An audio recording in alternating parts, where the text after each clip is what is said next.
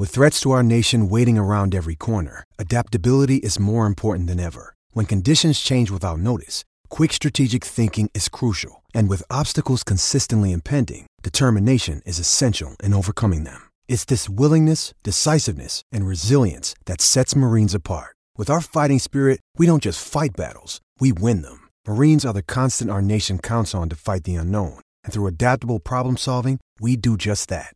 Learn more at marines.com. Turn up the volume. We're crossing live to the sports desk. What's fresh? What's making waves? Let's find out. Okay, it's Louis Herman Watt on the sports desk today in his rightful spot. News coming through too, and I think someone might feature it on our show later this afternoon about opening the gates at Eden Park for the Warriors game. Did I read that? Yeah, I think so. Apparently, Sam Hewitt and I guess Staffy have got Nick Sauntner on the show a little bit after midday, so they'll let you know. But yeah, it sounds like they're going to open it up for free, and you can go watch the Wars at the spiritual home of rugby in New Zealand. Although interesting, Smithy, hearing, and this morning Jared Beer, he gave a nod to Eden Park as the home of rugby in Auckland, but 1,000 people, was it that you said that were there for the Canterbury-Auckland game? I mean, that's humiliating. So that's the figure I heard. But I would say maybe that was underestimated. There might be a few more, but I did notice on television, the bits I watched, that they had closed the entire ASB stand down. There's not one person sitting in there.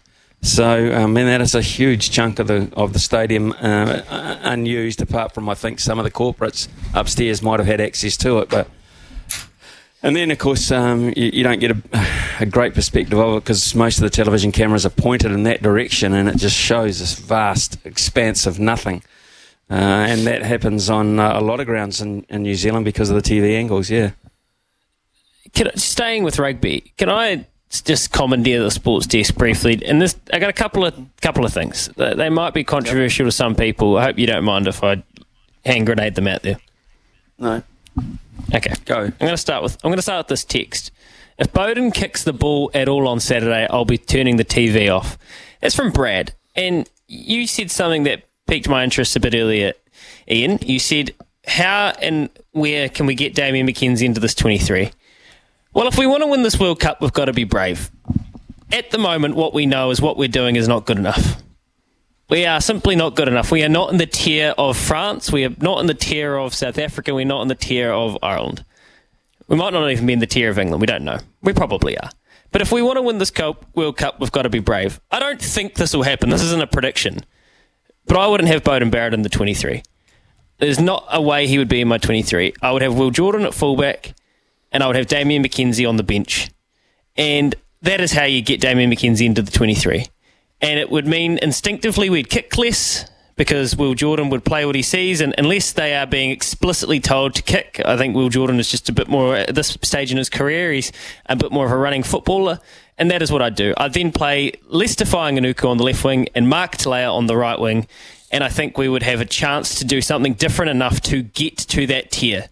But if we carry on the same way, we won't be on that tier with France and Ireland, and it kind of solves a few problems at once. But I am just a punter. I am not inside the camp. I don't know what they see. So they have their reasons, but their reasons for mine, and this might be egg on my face if we turn around and win the cup, but I don't know, on the evidence we've seen at the moment, I don't know how anybody could say we're about to.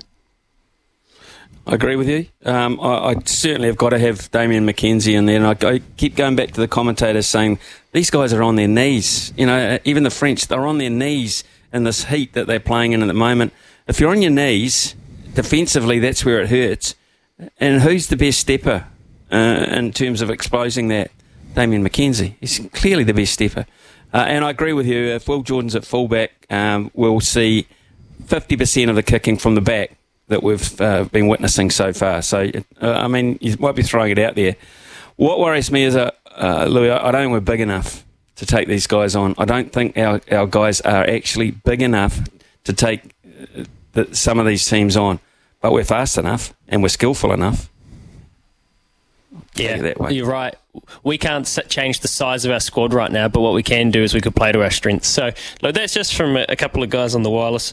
The other thing that I'm a bit worried about is the inconsistency in refereeing. And from what we've seen, I don't know how you don't think that this World Cup won't be decided on an unfortunate carding or not a carding, because we've seen 3 instances already that have been dealt with in 3 completely different ways. Tom Curry's going to miss 2 matches. Martin Sergin, the Chilean captain, he just got his yellow card, so he got let off. And Jesse Creel avoided any punishment. All head contact, bang, bang, bang. 3 different ways that they've been dealt with. So nobody knows who's making the calls. Nobody knows how they're dealt with. And I just don't really know how this World Cup isn't going to come down to an unfortunate refereeing blunder or a TMO blunder or whatever it is. So they're my concerns about the World Cup at the moment. And more positive news, they think that Liam Lawson's going to get a seat in AlphaTauri and poor Yuki Tsunoda's going to be bombed out and made a reserve driver of Red Bull. So sucks for Yuki. That'd be good for Liam though, wouldn't it? Be magnificent for Liam and great for New Zealand motor racing fans. So, I mean, he's 13th and 11th and 2 opportunities, and he's got they say 2 more opportunities coming up. So, I just think it's been a bumper year for motor racing in this country. It really has. And we're not even really anywhere near Bathurst or some of those big ones just yet, which are real highlights on the calendar.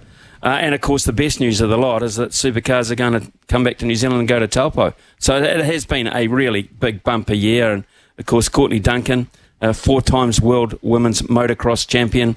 Where does she go from here?